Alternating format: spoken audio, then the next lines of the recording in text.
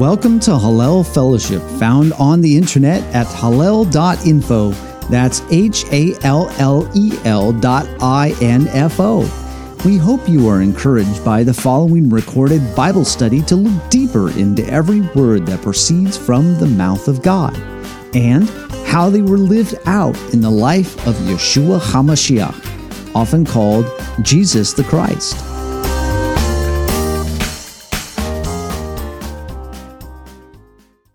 This particular passage we're taking a look at here of Beshalach, one of the reasons why we went over a number of these particular passages. We went over not only just of Beshalach, its section itself of Exodus chapter 13, verse 17, and going all the way through chapter 17, but we picked up a number of these passages here from the apostolic writings here, from these passages of the Yeshua walking on the water from Matthew chapter 14 and Mark chapter 6.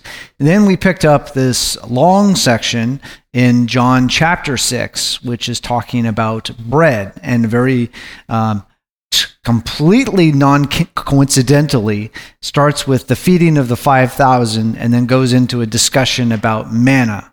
It's not coincidental whatsoever that those are in there together. And then you see the discussion that the Apostle Paul has in 1Corinthians chapter 10, where he's riffing on the experience of Israel in the wilderness and the Exodus and the Red Sea crossing. And also, you see in this passage that we just got done reading with Hebrews chapter 3 and going into chapter 4 to set up this discussion of the great high priest that starts within the last half of chapter 4 of Hebrews and continues on. There's this continual riffing back and forth and quotations from Psalm 95 when he says, "I swore in my anger, you will not enter my rest." And that's when you go back and you look at Psalm 95, that is referring to what we just read in Exodus 17 about this incident of the problem with the water.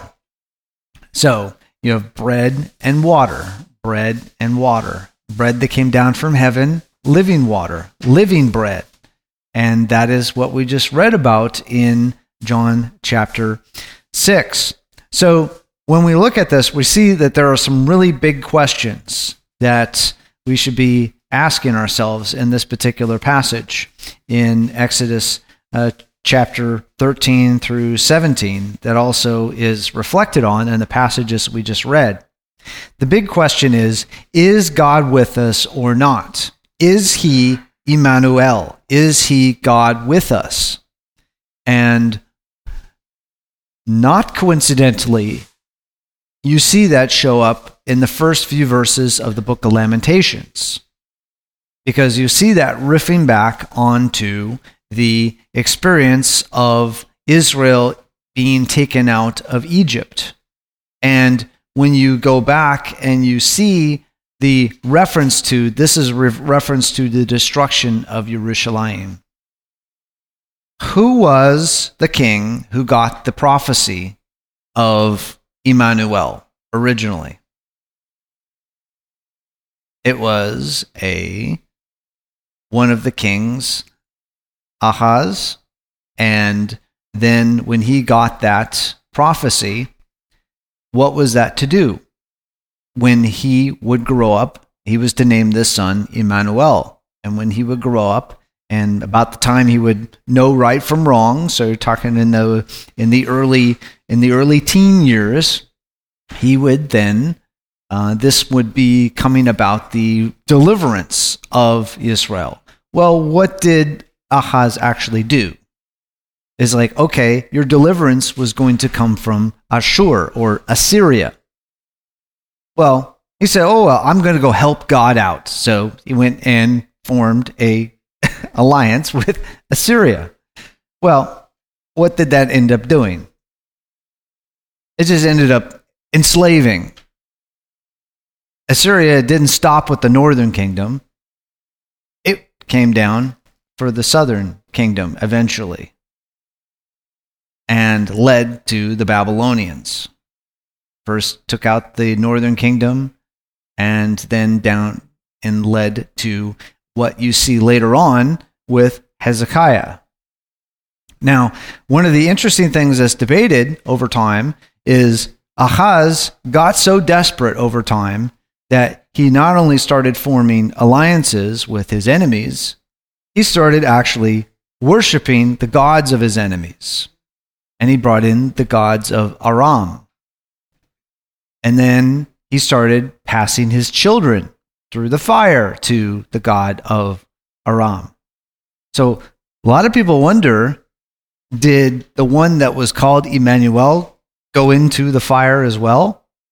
Did he send the one who was supposed to be this great message, hey, God is with you, did he send him into the fire?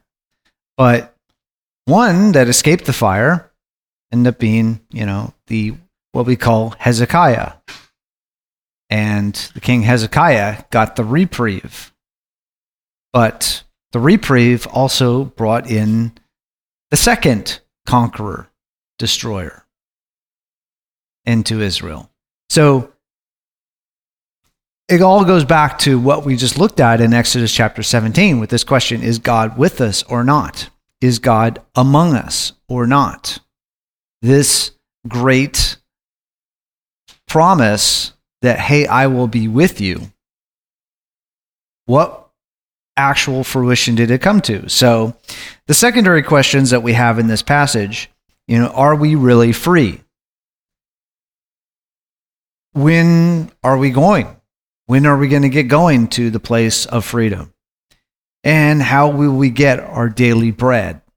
And where will we find this living water on our journey out?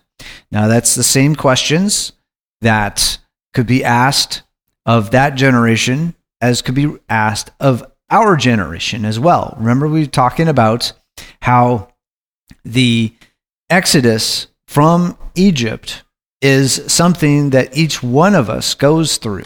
Each one of us is in a bondage to something. In the beginning, talking about being in bondage to sin, which is sin is lawlessness. Sin is being apart from the ways of God. So each one of us starts out with being in bondage to a way of life that is apart from God. God calls out to each of us. God calls us. So when we are called out, just like it says there in Hosea, out of Mitzrayim I have called my son. Now, that then has the double meaning. The firstborn being Israel, but also the firstborn of God, the only begotten Son of the Father.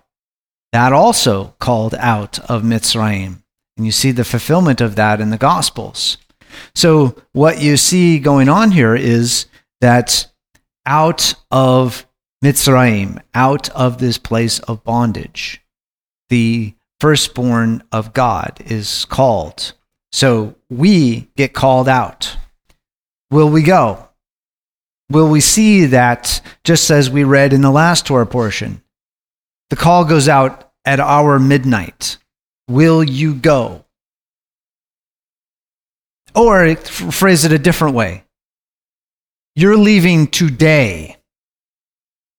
The day is called today when you are going. Are you getting out now?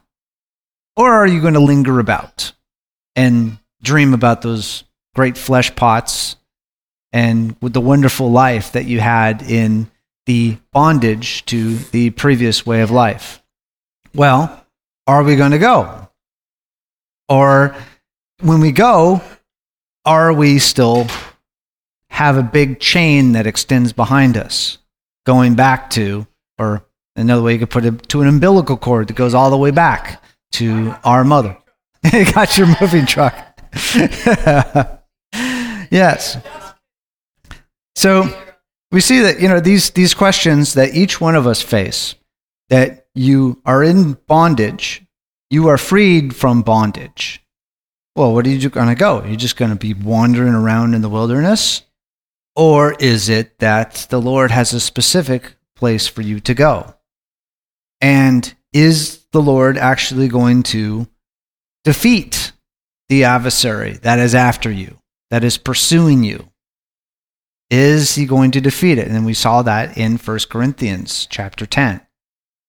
Now, very interesting aspect of it is he will provide a way of escape.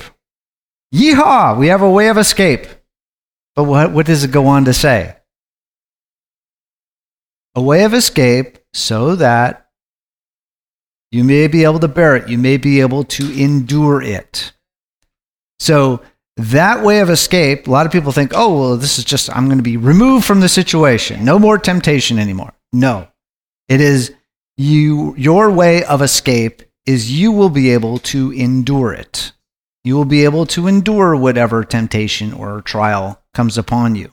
And we've been reading about this. And the Apostle Yaakov in his first chapter, letter of James, talks all about that.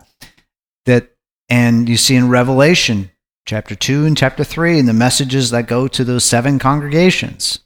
To the one who endures to the end, to the one who stands, he will get the crown. Yes, Benaniah's got a question or a comment here. So I was wondering, as the parable is about how, we're being led out from, I guess, maybe Babylon or exile, just as the children Egypt were let out, the parallels of that. Yes. I was thinking about how many are called, but few are chosen. And I was wondering about that, about how the cares of this world and our journey out sometimes can choke us out. But Yes. we have to remain faithful to God's promises. If we remain faithful to God's ways, then He's faithful to bring us out. Caleb and Joshua? Yeah, Yehoshua. Yeah, Joshua. they remain faithful to God's promise. You see, when all the others begin to grumble and to be dismayed by the things of this world and were being choked out, they had started their journey of sanctification. Maybe I'm wrong, they started that. But Caleb and Joshua, they held true to the promises of God. They remained faithful to the Lord, and they were chosen. Yeah. So just like those two in their generation, the two among the 10, other than the other 10 spies, they didn't, to put it into the context of another passage we just read, they didn't see the wind and the waves and freak out. They kept their eyes on their Savior. So, okay. Yes. So that's why the passage there of the Yeshua walking on the water and, Kepha getting out of the boat. And those who endure to the end. Yeah, those who keep their eyes, their focus on their source of help. Yes. Just like Psalm 121. Yes. I look to the hills. It's from where my help does come from. That's right. My help comes from the Lord. That's right. Creator of heaven and earth. Amen. So, amen. Yes, Alex, a question or comment over here. Being enslaved was not necessarily going to be an issue. It was all the other stuff, giants, greed, multiple gods, but the enslavement was behind them for the time being. The other big baddies were going to enslave them at a later date, but that's another story. So basically, once they're out of enslavement, now you're on your own, and you better rely on me. So again, enslavement wasn't a problem. Yeah. Well, it's one of those other questions you might have is that what is the actual enslavement? And as you see, we continue on with the Exodus story. Chains weren't all of the bondage. Their hearts was still in Mitzrayim. And that didn't leave with them. And so they had to be brought. And so you see that when we finally get down into the book of Devarim or Deuteronomy, you will see that it's like you've got to make a choice. Choose life, choose death. Stop wavering between these two opinions, just like what the prophet Eliyahu says. Hey, stop wavering between these two opinions. If the Lord is God, serve him. If Baal, etc., is, then serve them. Yes. So Stop getting tossed back and forth and not being able to really see what is truly happening here. Yeah, man. So, one of the key things that we'll be taking a look at here in this particular passage is really kind of the overview. We've got those big questions. Where are we going? And this, a very important thing that you get out of this particular whole Exodus story is you are leaving your house of bondage to go somewhere. You see that Pharaoh got to say, hey, they're just wandering around in the wilderness. Well, there was a destination that they were going to. You were freed out of the house of bondage. Your adversary pursuing you is dealt with. Then you go where? And that is where we see in our next Torah reading where that destination is talked about. They go to the mountain. And we see that in the Song of Moshe, the Song of the Sea as it's called. You see that there was a deliverance out of the house of bondage to go somewhere and go to the mountain. And the mountain is where you see the Lord is revealed. Because you see when you roll the tape back, Moshe has the revelation of the Lord, and he says, now bring him back to this mountain. You've now experienced who the Lord actually is, so now bring the people back here so they can understand who the Lord actually is. And you see those 10 statements that we'll see in the next Torah passage. They're recorded in Exodus chapter 20, that these 10 statements of what the Lord's character is, both not coincidentally enough, what does the Lord's Prayer say? Your will be done where? On earth as it is in heaven. And as we'll see, that's the encompassment of the 10 commandments. On earth and heaven. Things that are done on earth, we call that the second greatest commandment. Love your neighbor as yourself. The first greatest commandment, things, the will of the Lord in heaven, is how you relate to God. And where do you put the creator of heaven and earth? Among a pantheon? Or is the only occupant of your heart? So this is a key question that we see. And when we go into Exodus 14, we see with this question, the primary question, is the Lord with us or not? And the secondary question, are we free from the previous way of life? And we see that following after the Lord's salvation will deliver you and block the oppressing forces that are against you. We saw that with the Pesach, the Passover, the blood of the lamb on the doorposts. That blood blocks the destroyer.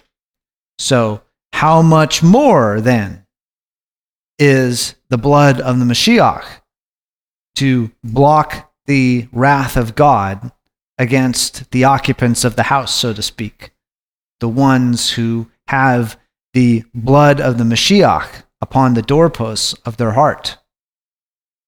How much more will that block the wrath of God? So that, you see it recorded that's Exodus, at Hebrews 9 and 10, where it talks about how the blood of the Messiah allows us to approach the presence of the Lord with confidence. Not arrogance, but confidence. Because we know who really did the work and who really is worthy to be in the Lord's presence. And why we can be counted in that number because of who the Mashiach is and because of the revealed character of the Lord, that He wants us to be in his presence, and he wants to transform us to be different from where we were before, different from who we were before, to be completely transformed in this. So, one of the key things that you see in Exodus chapter 14, the key passage that is in Exodus 14:12, when they were saying, well, it would have been better for us to die in Egypt. They're facing a pursuer. So, like what the Apostle Paul is talking about, when this temptation comes upon you, what do? Do you fold? Just say, hey, it would have been better to go back to our old way of life.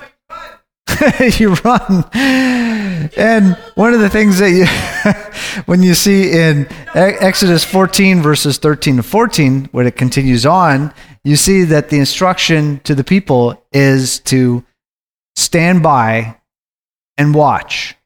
The Lord will fight for you while you keep silent. That sounds a lot like what happens when Yom Kippur comes around. We read about in Leviticus 16. The high priest is hard at work there by himself in the tabernacle, covering over sins, transgressions, and iniquities. Everyone else is humbling themselves.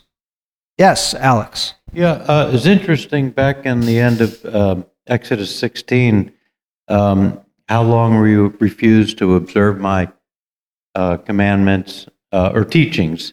So the Shabbat is day of rest is emphasized from Genesis again. Now that's something that's brought on early. Yes, but I'm not too sure how many teachings they had prior to the mountain. But apparently there was some. It was probably more verbal. Kind of the way the rabbis teachings did it. prior to the mountain. Well, it's one of those things that Moshe was recording this stuff from Genesis from somewhere. So from somewhere they got the account that was preserved down to them of Genesis. Stone. It was not written in stone. Excuse the pun. Not written in stone, but the account of Genesis was there. In Genesis chapter 2, it's like you got the account of the creation. So that was there. It just now needs to get connected, or you could say reconnected, to reboot basically the people of God to say, okay, we're getting back to the flow of things as they was sort of back in Eden. And that the getting back to Eden is really what the whole history of God that you see recorded in the Bible is all about. Moving things back toward Eden. You see the tree of life in Genesis, you see the tree of life in Revelation. You see the tree of life in Ezekiel as he's looking toward this renewed city of God, the renewed temple of God. So, Benaniah, yes, go ahead, please. I was thinking about Yeshua HaMashiach, being on the cross, and how he was silent like a lamb before his shearers. Yes. And how there was just so much chaos around him, and anger and just hate and malice. The armies of this world, the spiritual principalities, thinking that they had conquered their means, but it reminds me of that, lo and behold, the Lamb of God, our salvation, and how he was silent and how he accomplished that, for us, that he is our salvation. And how we're talking about here, about, do not fear, stand by and see the salvation of the Lord. Yes. And how he embodied literally our wretched spiritual condition, that basically through him that we could be cleansed and made a new creation, that he did that for us. And how just all the beautiful pictures, through the wilderness that led up to, that pinnacle point where he embodied in a fleshly form and took upon himself and set us free. And then to say it is finished, I just thought that was a beautiful That was beautiful. Yes. Yeah. Indeed. So thus you keep seeing these revelations of what the character of God is like. So thus when you see, like in Hebrews chapter 1, when it's talking about that Yeshua is a direct representation of the Father, thus you can see, hey, truly, yes, if you have seen him, you have seen the Father. And thus, when you are looking through the Word, you will see the revelation of the Word in the Word. The Word made flesh. Yes. So we see, like in Exodus 15, with the song that you'll bring them and plant them back into this mountain, this unique mountain. Now, in times past, we've talked before that looking under the hood historically, there is a battle between deities here. In the land that they were going into, the land of Canaan, a very well known, and they've found copies of it in recent years, the Baal cycle of their mythologies of the battles between their chief deities. Now, when you see and you compare what is in the Song of the Sea versus the epic of Baal, or the Baal cycle, you see that there is no comparison whatsoever. This is not some sort of bolt-on that Israel took the stuff from the epic of Baal and copied and pasted it, so to speak, into the Bible. This is a revelation of the creator of heaven and earth, quite different from the gods of the nations. For example, Hashem has no equals, and Hashem created the waters, versus Baal and Yam are equals. They are seen as forces. It's kind of more expressed in religions like Zoroastrianism, where you have the light and the darkness, and they battle against each other until you can sort of meet a détente, you might say. And in Eastern religions, they have the idea of the yin and the yang, and the light and the darkness forces balancing each other and almost need each other to a certain degree. But you see also that in the Song of the Sea, the Lord uses the sea. He blows open the sea. Versus in the epic, you see that Baal is fighting the sea. That it's an adversary. And then in the Song of the Sea, you see that the Lord is defeating Mitzrayim by using the waters. But in the epic of Baal, you see that Baal defeats the sea, Yam, the sea deity, and takes over his holding. So it's just like a conquering effect. And then you also see that in the Song of the Sea, that the Lord frees Israel from bondage and brings them to Mount Sinai.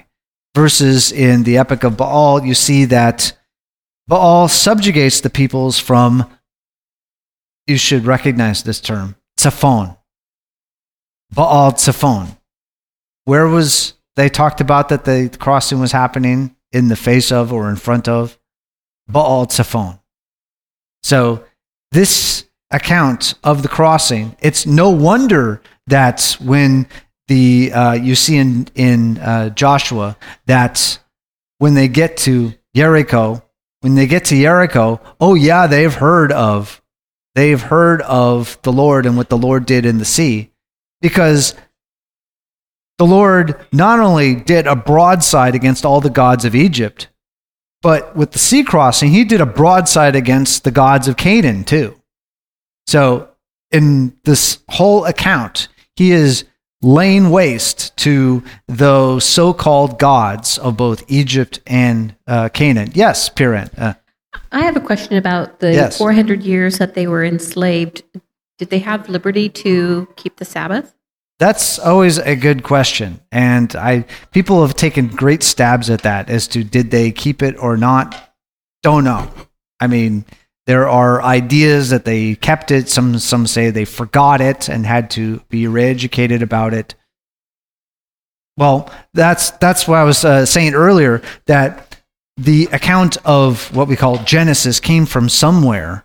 and was preserved down through time. So they at least knew that at the end of the 7 days of creation, there was this thing that the Lord did of Shabbat. Now, did they know what that meant? When you see like Exodus 16, you see, I guess they really didn't to a great degree. But then again, it says that some people went out. So did some trust the Lord? Obviously, some were. Yes, always keep a remnant. Some people not getting with the program. You see the same thing with later on when we see the person who went out and was gathering firewood on Shabbat. And most people got it. Some people, in that case, it talks about that incident with the high hand. So he was purposely going out after firewood. So it's even creating the golden calf. It was more like what they knew from Egypt. Yes, it was. That's right. They kept that in their baggage too. They took some of the in their heart was the gods of Egypt as well. They may have defeated them back there to get reprieve out of bondage, but they took in their heart the gods of Egypt.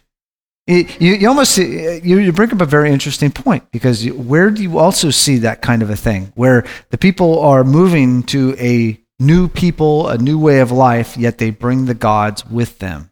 Does that remind you of something? Abraham. And then you see brought the gods with them, but then also later on, remember the whole thing of the gods being stored in her camel's sack? Yes, Rachel. You see that kind of a thing, there was a weaning that had to happen of the pull of those gods, even though that seemed like family tradition. Yes, that's what we're referring to. Yes, it's a case where these people came out of the nations, but they brought some of it with them. Now, you see some specific breaks that happened with, you see with Ruth, that's just making a clear break of the past. Your God is my God, your people, my people. Clean break. And you see Rahab seems to do that the same way in making a clean break. And thus you can see, with Rahab, hey, in the lineage of the Mashiach.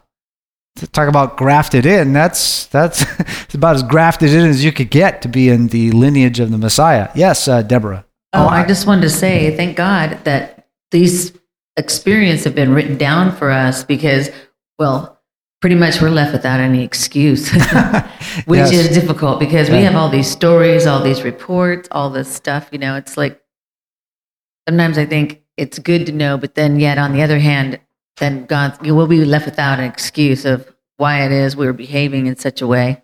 Yeah. All right. Yes, Sean.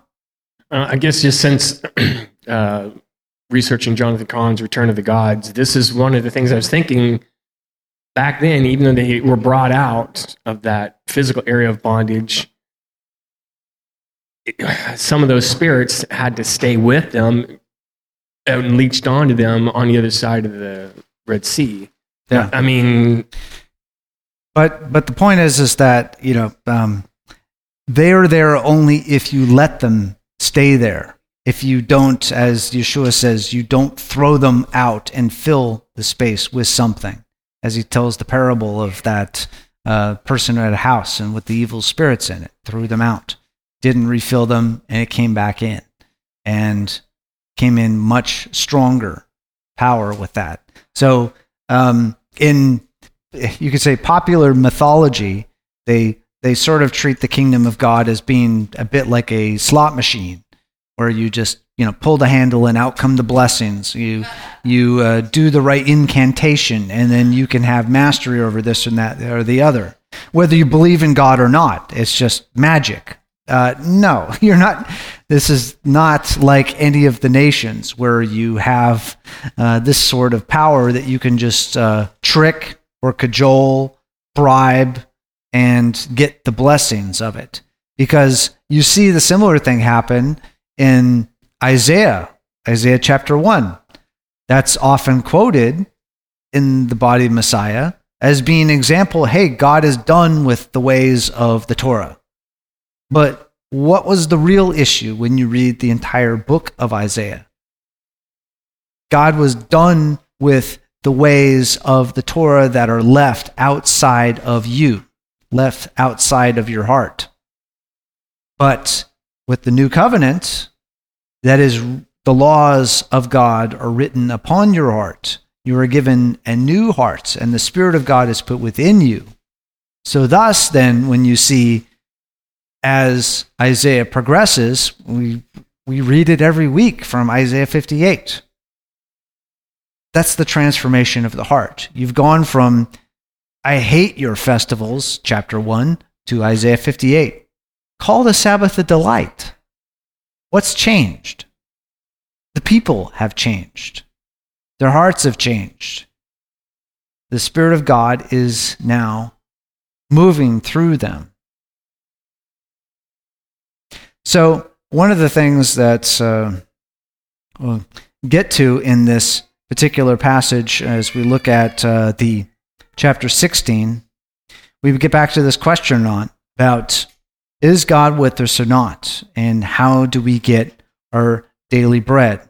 Now, with this, we get some very important lessons that come down to us.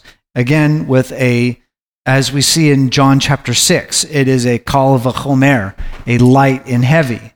If you understand the lesson of Exodus chapter 16 and the manna and the people getting the manna, if you understand that, the bread that came down from heaven, how much more is the Word made flesh, the true bread that came down from heaven? This is bread that when you eat of it, when you take it in, you're not going to be hungry again. Just like what Yeshua was saying in John 6. They ate the bread. And just like what we read there in Hebrews 3 and 4, it's like they did not combine it with what? Trust. Yeah, they didn't combine it with faith, trust in the Lord. They ate the bread, but they did not combine it with trust. That their daily bread provider was the same one. And when you get down to the days of, Caleb and Joshua, and they're saying, hey, the Lord's got this. We can go in. But then 10 other spies say, no, wall's too big, people too big. We can't do it. So that same trust in the one who provides daily bread, that trust is he will also provide you with the land that he's promised to give you. Because what is it? He says, I'm going to give you bread 6 days. And on the 6th day, I'm going to give you double to last you through. So he promised that, and it what? 6 days. Stop. 6 days. Stop. 40 years.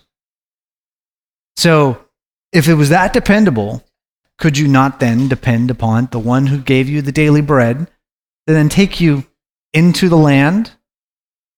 Take you into the land that he promised also?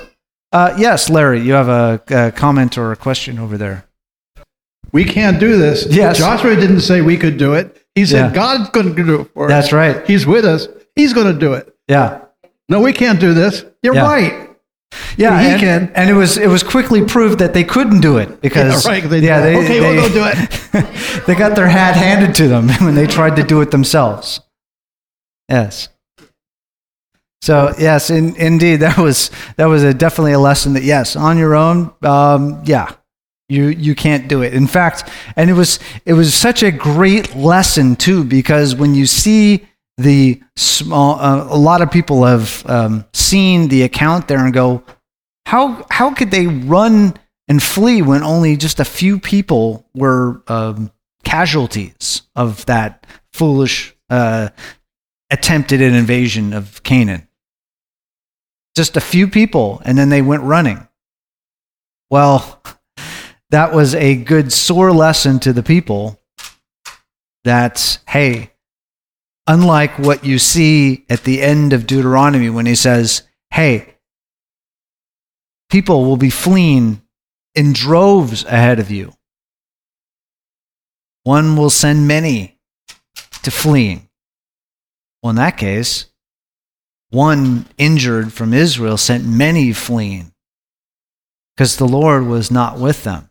And that was the warning. They were saying, hey, don't go up because the Lord is not with you on this.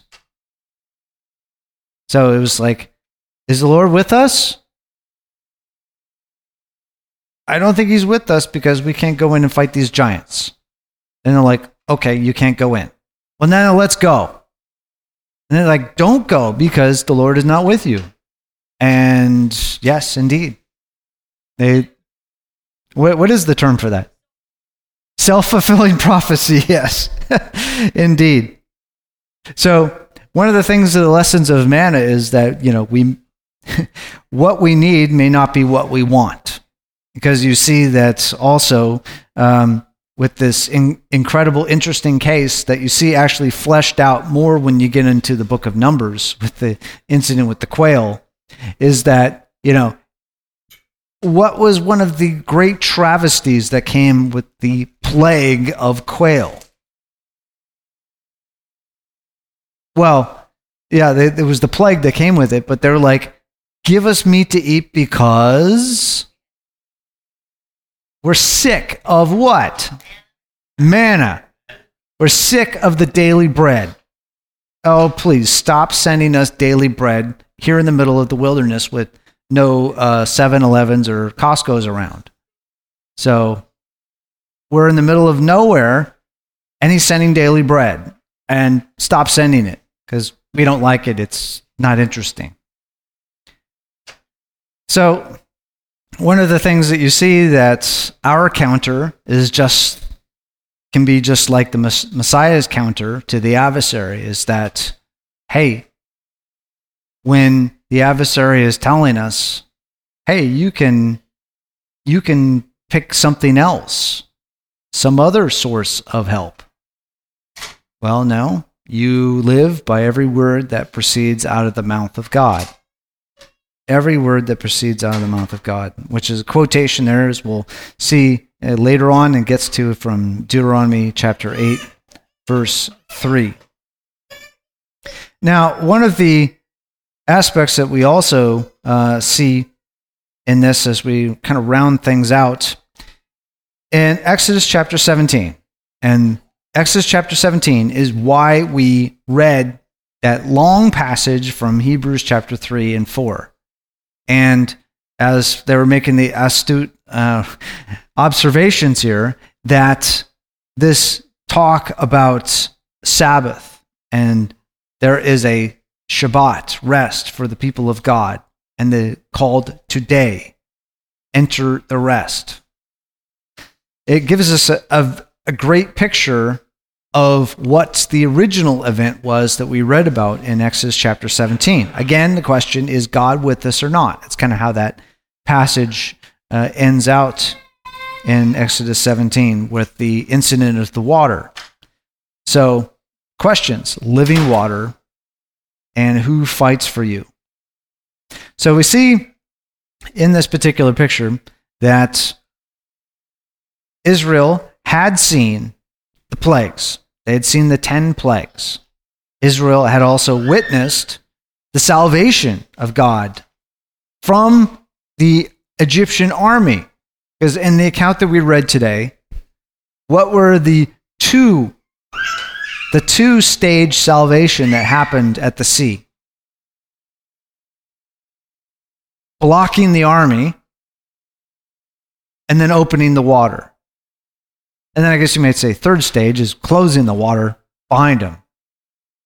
But that they witnessed this pillar of fire that was blocking the army of the superpower of the time period and opened the sea behind them. So they weren't trapped.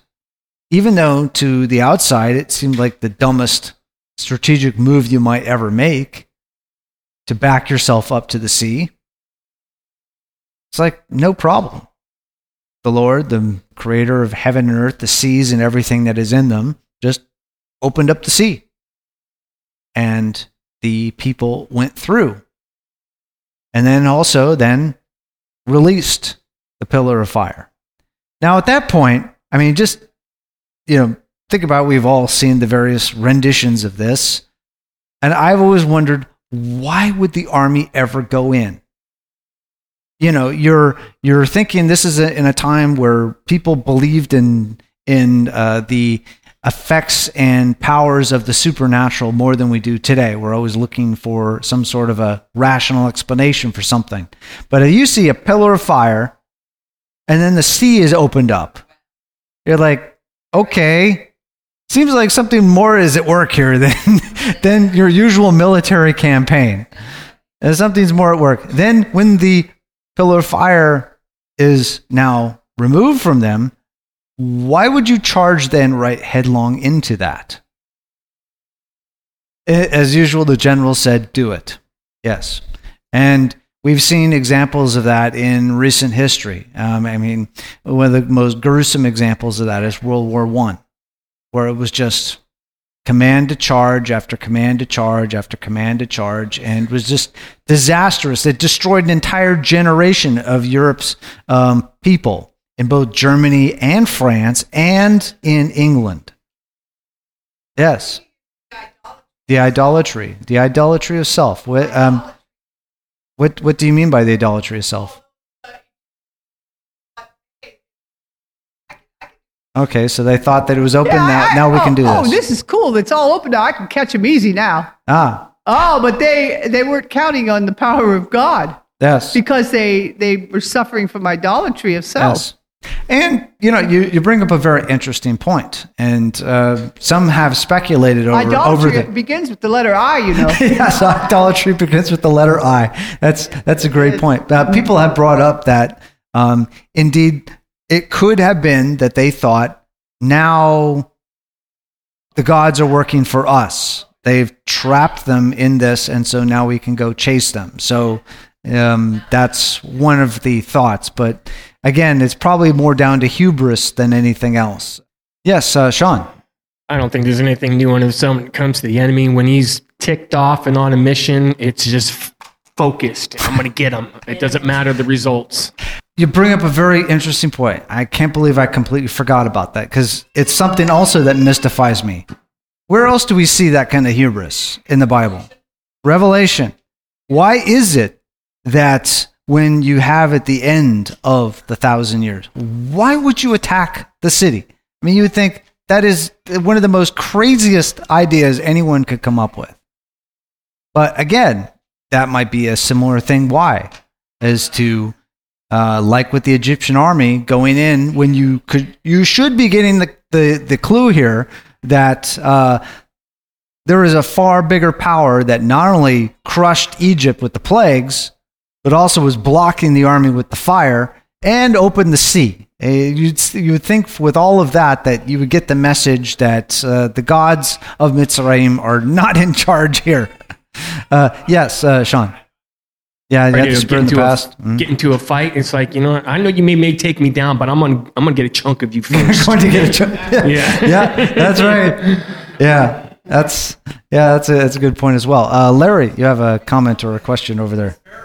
God. Yes, Pharaoh is their god, and Satan will be their god when he's left out of the pit to lead them against unwalled cities, right? Yeah. So you bring up a very interesting point, because when it talks about who you got the folks that are thrown into the lake of fire first. Beasts, false prophet. Yes. And the adversary thrown in. So you see that you have, we call it charismatic leaders that are getting sway of the people. So you bring up a very good point there, that could just then, like what we saw with the Egyptian army, send people headlong into the city of God, where how could you possibly think that you could do anything about that?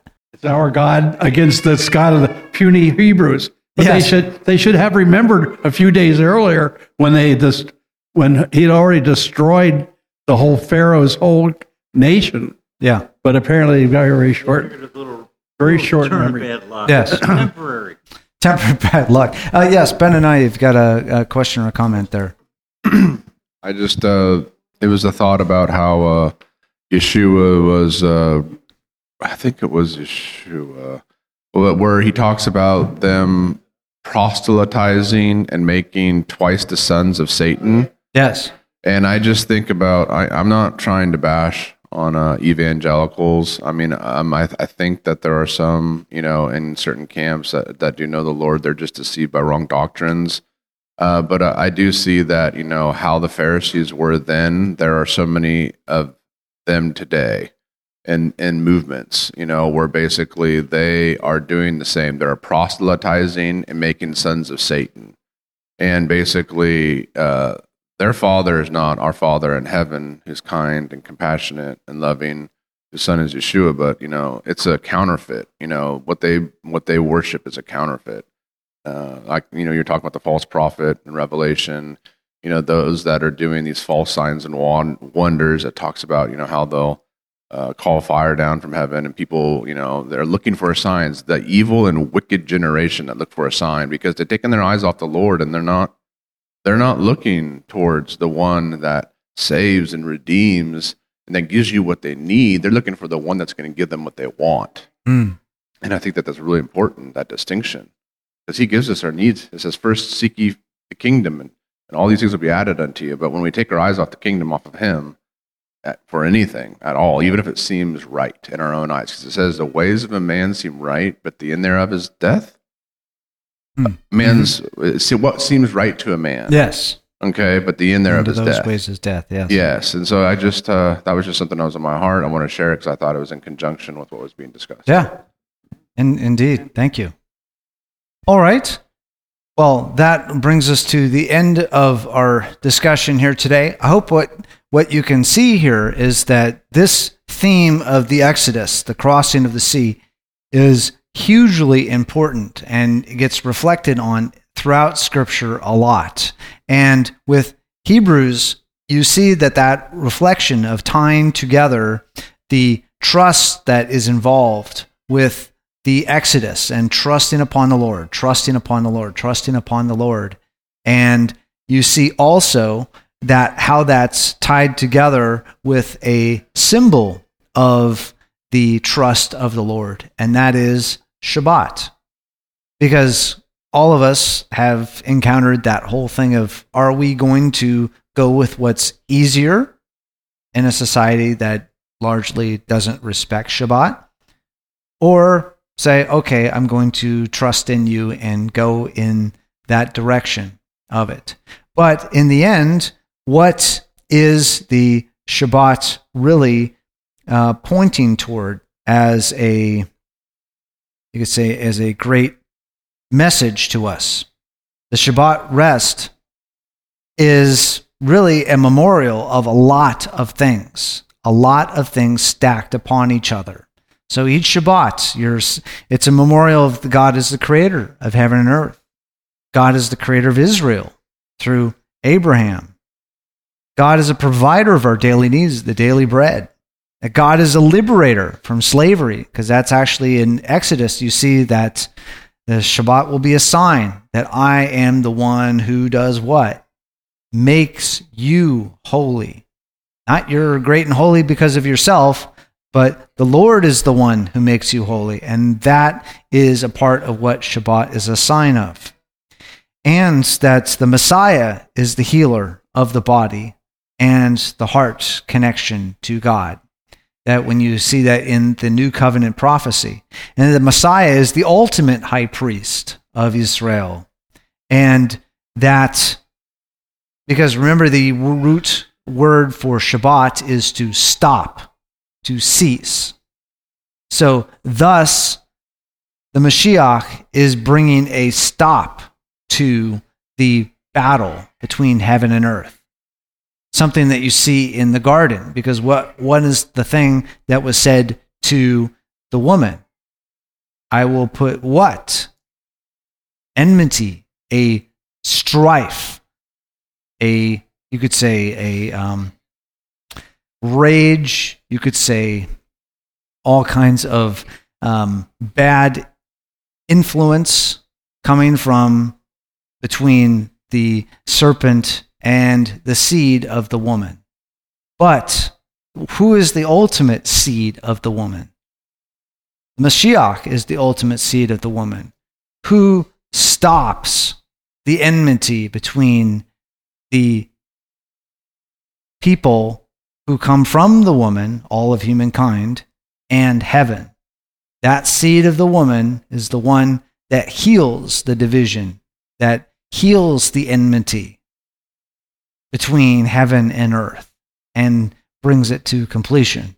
So then, just like what Psalm 95 reflects on, just what Hebrews is reflecting on here, with that great hope out there, that good news, why would you not decide today to enter the rest? And why would you then not want to get grafted into the thing that God has planted? Because we're obstinate. Yes. Yeah. Yeah, stiff-necked, thick-necked, yes. Yeah, it is. That's one of the great Hebrew idioms that it comes through pretty well. As stiff-necked people, you will not bow. You will not see anyone else as being superior to you, because that's a whole part of what the verb barach means, is to make oneself lower than to bow down toward. Now, that's one of the the interesting things about Hebrew is that barach can be good, meaning you are offering a bowing to someone, or it can be bad, meaning it's a curse. Someone stooping to curse, or stooping to bless, or stooping to offer your obeisance, your offer yourself to the one who is superior. That's why sometimes that word barach can best be understood in context, because sometimes it's translated as curse, because when you read the context of it, it's like, something bad is coming through on this, so thus it is a heaven stooping to do something bad because of a correction. All right, any last, yes, Rose, as we close things out here today. I was just thinking that there were 6 doubts and 6 murmurings through those chapters. Yes. And my thought is, if they had stayed in the state of gratefulness, their outcome would have been much better than it ended up to be. Yes. And as I've gotten down to pretty near the end of my life, I don't know the number of my days, but they're up there. I wake up every morning and I say, "Thank you, God." Those are the first words out of my mouth. And I thank him for everything, whether it's whatever it is, whether it's good or bad or indifferent. I say, "Thank you, Lord. May there be a lesson in this today." And I'm so grateful that I have a day that unfolds before me, and I'm just grateful. And no matter what happens that day, it seems like I can get through it. And I stay really close to him all through the day, just thanking him for everything. And so that's what works for me, and I think that would have worked for them too if they'd have only thought about it. Yes.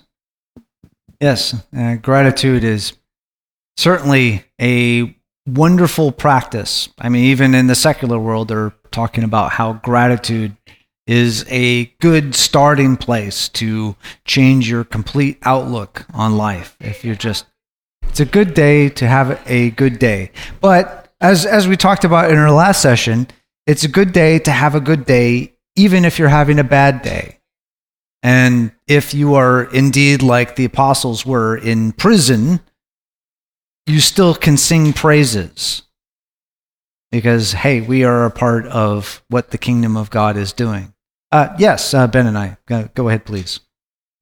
I just wanted to just give thanks to the Lord, for making that way for us. That after the fruit was eaten, and all the strife and what Adam had to suffer for the consequences as well.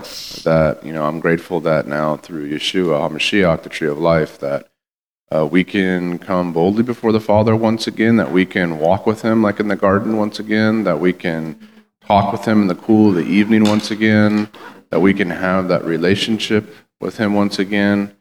I just wanted to give thanks to Him and just I'm grateful that what He's done and for what He's doing and for what He's going to do. Amen. You've been listening to a discussion at Hallel Fellowship. If you would like to hear more discussions or if you have any questions, visit the website at hallel.info. That's HALLEL.info. Hallel.info.